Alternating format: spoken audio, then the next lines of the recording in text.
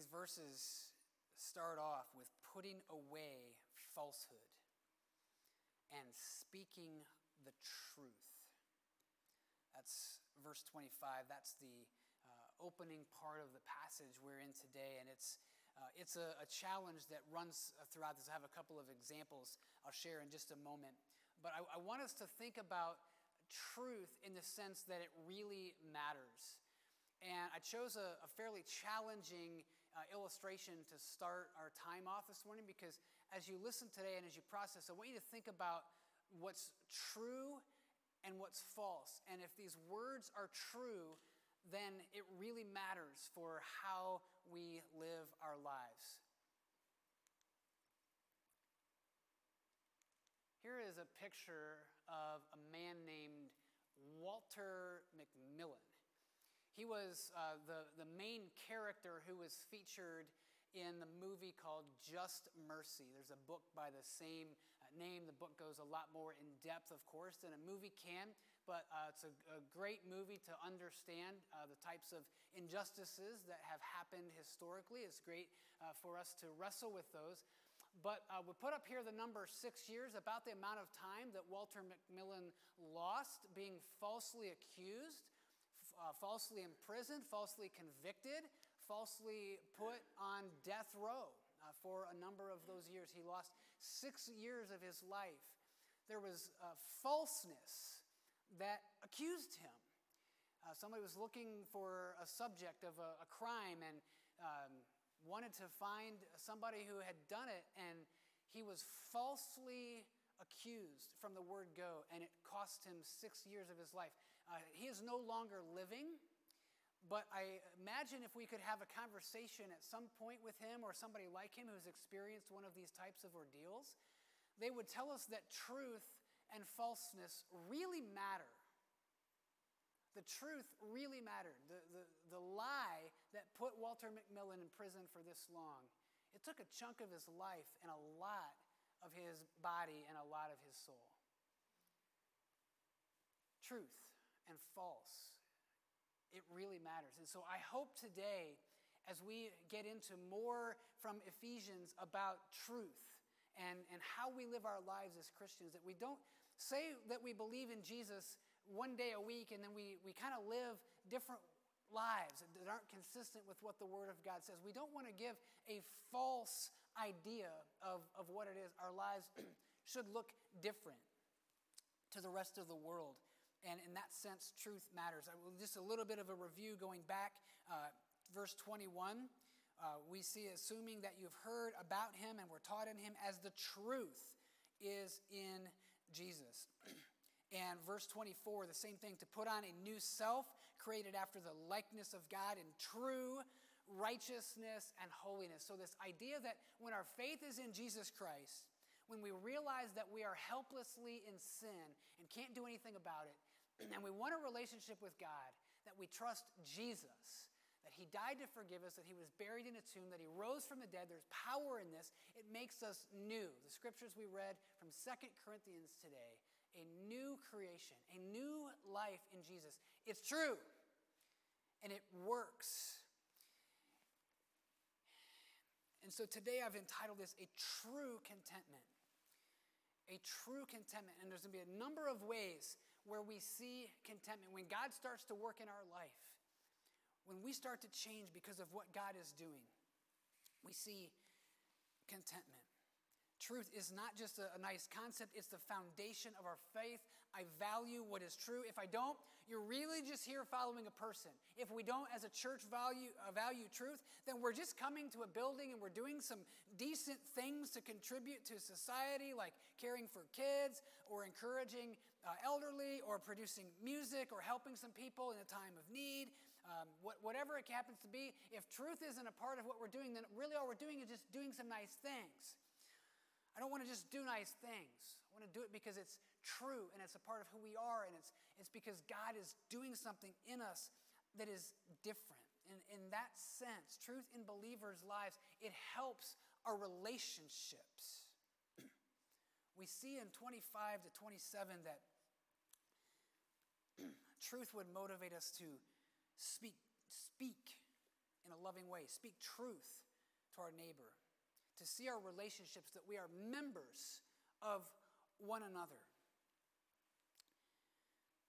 We put away falsehood. What is that in 25? Having put away falsehood. Well, over the last couple of weeks, we studied 17 to 24, and we see that just the whole system of thinking outside of being grounded in God's word is false.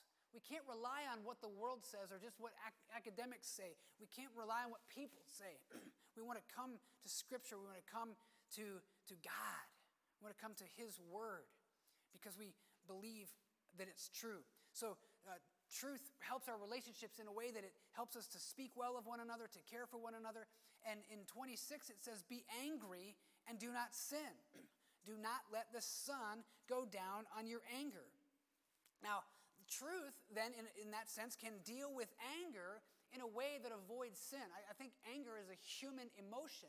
Something goes wrong. Someone harms you and does something wrong against you, and you feel, or somebody you love, and you feel an anger, a righteous anger about that. That's a healthy way to understand that something has broken down, and we're going to react as humans in anger, but it says, be angry and do not sin. Hey, you might be angry. Somebody has cut you off in traffic. You don't respond in sin. We may recognize a wrong, but I'm not going to respond in sin. Same way, if somebody has harmed us, done something wrong and something's broken down in our family or to one of our loved ones or somebody that we know, we don't take it upon ourselves to make revenge for that. We deal with that anger and we don't sin, and we take that anger to God. And we trust Him to help us work through it.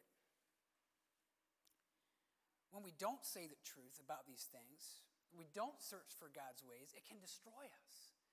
It can destroy our relationships. So we want to keep dealing with it. We want to keep taking it to God. Falsehood, deceitful desires, they must be put away, is the language, because they're not of Christ. They don't have a place in our lives. Often you'll hear this, do not let the sun go down on your anger. You'll hear this in a context of married folks who will say, hey, we had a disagreement, and I want to address this issue before we head to bed so it doesn't disrupt our sleep, and it doesn't, as the scripture says here, the devil would get a foothold, or the devil would have an opportunity, an open door to use that disagreement to continue to stir things up. I heard a pastor talking about this verse one time, and he said, my wife and I, we are so committed to dealing with our differences that we don't go to bed until we talk about it. He said, now one time we had a real bad disagreement. We didn't sleep for 3 weeks. But we dealt with it before we went to bed. I hope he wasn't being serious. But it's a great, whether it's in a family situation, a marriage situation, or even among believers, it's an encouragement to us that if we're content who we are, that God is working in us, that we don't want this kind of disharmony and disunity. We're willing to go to that person and say, hey, I want to try and square this situation. I don't want it to eat me up. I don't want it to affect my attitude toward you. I want to try to work this out. We want to deal with those things. So, truth. If we believe that Jesus is true, we will take those steps, and it will help our relationships. We see it here in 1 Corinthians 13. I love the chapter. It says so much about love of God, love among believers. And here, what does it say that love does? It doesn't insist on its own way. It's not irritable or resentful. A similar word, irritable, to what we're dealing with here as far as anger and not sinning and dealing with it. Okay, so a contentment in our relationships. The truth can help us to have more contentment in relationships. Second, truth. It helps relationships. It can also refocus work. Now, you read this verse here, 28, let the thief no longer steal, but rather let him labor, doing honest work with his own hands, so that he may have something to share with anyone in need. Now, if you've been living a godly life for a long time, This is going to sound really strange. All right, you may think to yourself, man, either I've never stolen anything or it's been a long time since I stole something. Maybe I was a little kid and I stole something from a store or whatever and I felt really bad about it. I took it back or whatever those kind of things happen. But I want you to be encouraged. The Bible addresses real life concerns. And people who are used to stealing from family or stores or strangers or are just dishonest with money and the way they represent themselves, and they're dishonest through and through. What this says to us is that even if that's the case, and even if that's somebody's approach, that person has worth and has a purpose in Jesus. And Paul's being open on the page about it and saying, even if somebody's a thief and that's their approach, they have a purpose. So let's deal with stealing first and then the work second. I want to do first what may not quite apply to most of us. And I'm going to make you wait, so you stay with me. I'll make you wait to the second one on this point. So let's deal with the stealing first. I'm going to assume most of you don't steal on a regular basis. If you do, let this verse confront you. I won't make the assumption that nobody listening is struggling with this issue. I want this to confront you. Let the thief no longer steal, but let him labor. It's better to work than to steal. I know this sounds basic. We're just going to go with what's here on the page. Another place that we see this in Paul's writing, particularly, is in 2 Thessalonians. You might be familiar with this verse.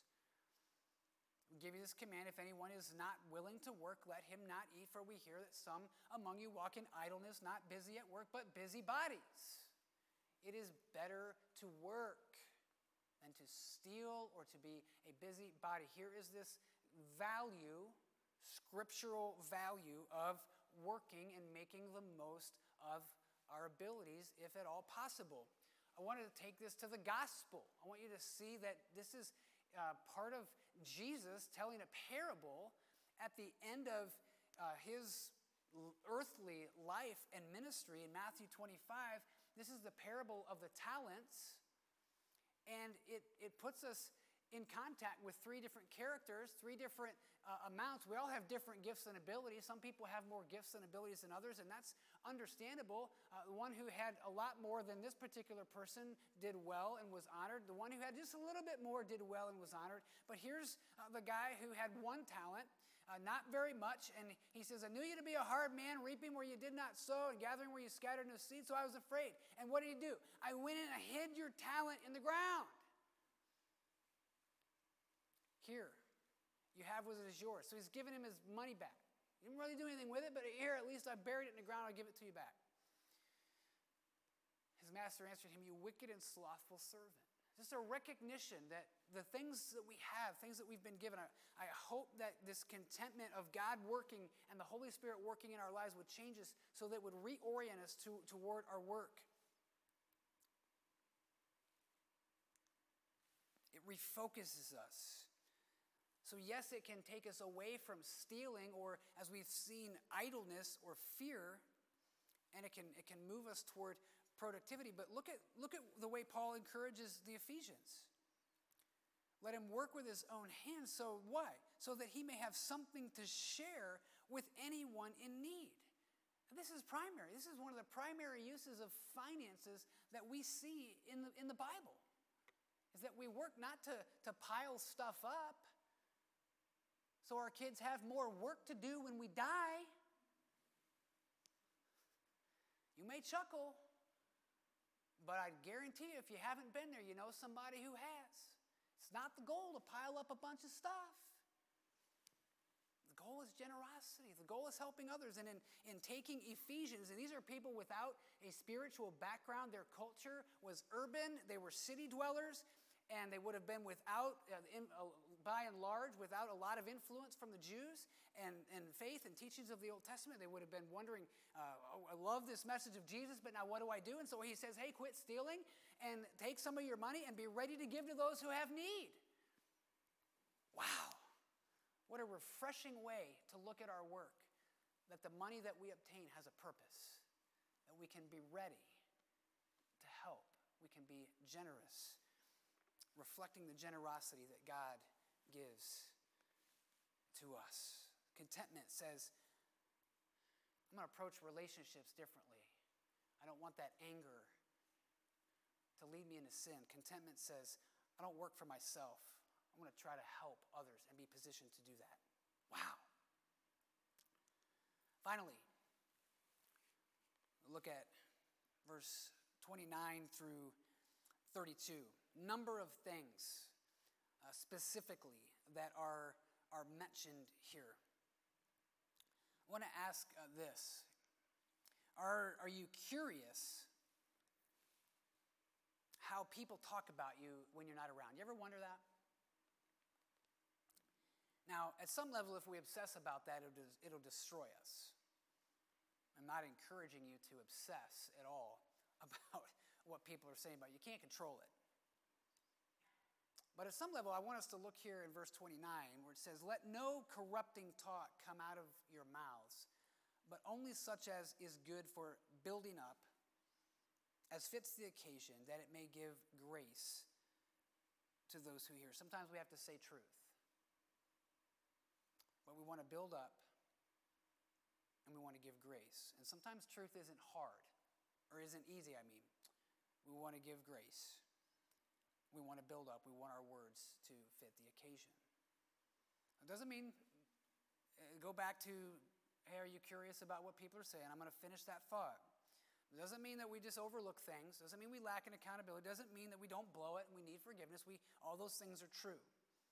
But if we're really committed to asking the Holy Spirit to work in us and to guide our conversations, and if we really spoke things for the building up of people, the building up of the body of Christ, and offered grace, I would propose that we wouldn't really have to worry very much about what people said. What if we were a part, as Christians, of a group of people in a local church and beyond who did our very best to say things in a way that builds up and gives grace? We wouldn't have to worry very much about whether we're getting a fair hearing when people are talking about us when we're not around. We wouldn't have to worry very much. That's the goal. It's we're content. It's that we're all growing, and so we don't have to be competitive and compare ourselves one to another and try to feel better than somebody else. We don't have to do those things. We don't have to talk that way. Those things come from discontentment. That comes from a place deep inside where we're not content. It's okay if somebody else is farther ahead than we are. It's okay if we have some ground to make. It's okay if we come together. I'm going to get to more of this. What happens? Let's see how Paul presents this. All right? He follows up with verse 30. Do not grieve the Holy Spirit of God. All right, so if corrupting talk is coming out of our mouths, and we're not building others up, and we're not giving grace to those who are hearing us, we're grieving the Holy Spirit of God. And he's giving a reminder back to chapter 1 that the Holy Spirit is who lives inside of us and seals us for eternity, and lives inside of us, and is the guarantee that we'll have an inheritance forever with Jesus. If we don't budge, if we don't allow the Holy Spirit to work, we grieve him. All right, so here's a challenge. Don't think that growth is just going to be this automatic thing that comes with no human effort. I believe all day long that God is going to work in you and me. He's going to do great things, and we're going to mature. And because he loves us, we're going to not be the way we used to be. And we'll be able to look back at markers and see those things. But we can't just sit back on cruise control and expect God to do everything. We have to engage. At some point, we have to be aware, or we have to be willing to receive a word about the way that we talk. If somebody says, hey, let me challenge you, it's not very graceful. If that happens, take it in and say, I don't want to grieve the Holy Spirit of God. I want the Spirit of God to be working in my life, our lives. So if we claim Jesus and then speak and totally act a different way, we deny the Holy Spirit's power to change us. So Let's think a little bit deeper. What's going on here? Paul is addressing potential sin, potential problems. Made me think of parenting for a minute. Let's think about what Paul is really doing here. Has anybody ever thought their kid was perfect? Grandparents, what about that darling little grandchild? Aren't they so sweet? We love our children. We love our grandchildren. We love brothers and sisters, but what do we have to do? We have to discipline at times. What Paul is doing here is offering correction and discipline. And by its very nature, what does that admit to us? Just like the Ephesian believers coming to hear the word of God, what do we admit when we open up passages like this? We have to admit that we're in need of correction, that we're not the perfect little angel. We need help. We need to repent. We need the Holy Spirit of God to work in us. And we also find out that we're capable of grieving that Holy Spirit if we continue on in thinking that we don't need the help.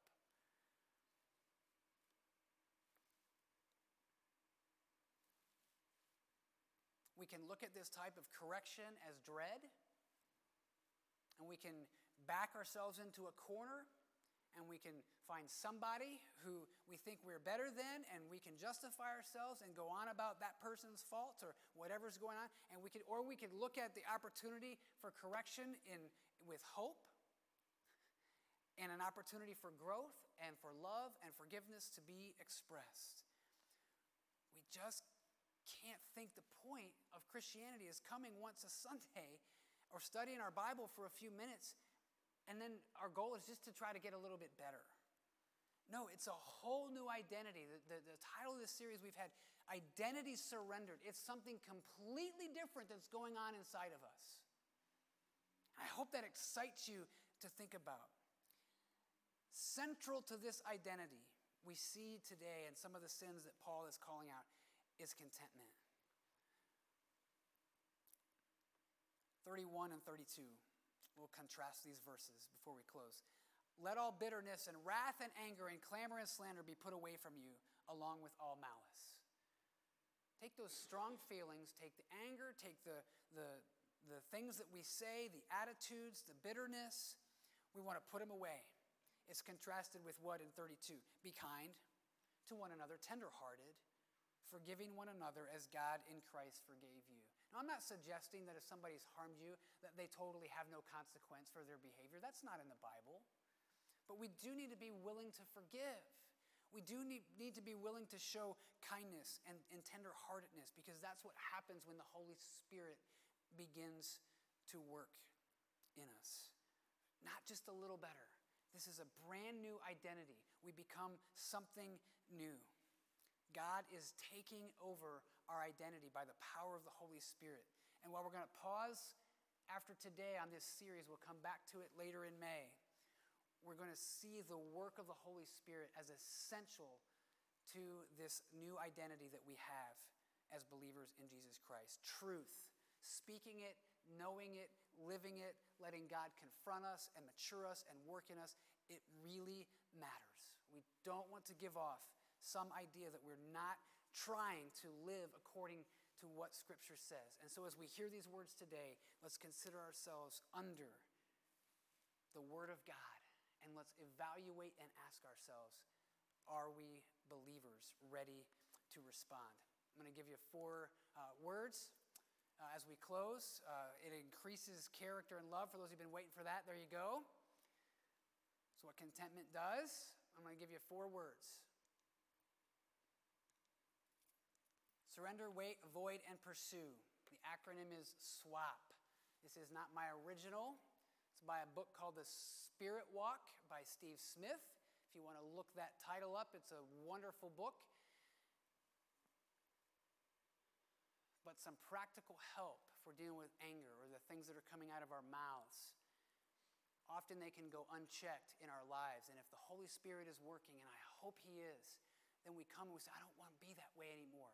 I want to surrender those things to God right this minute. I want to wait and just slow down and pray and ask God to help me. I want to avoid that sin. I want to pursue the promptings of the Holy Spirit instead.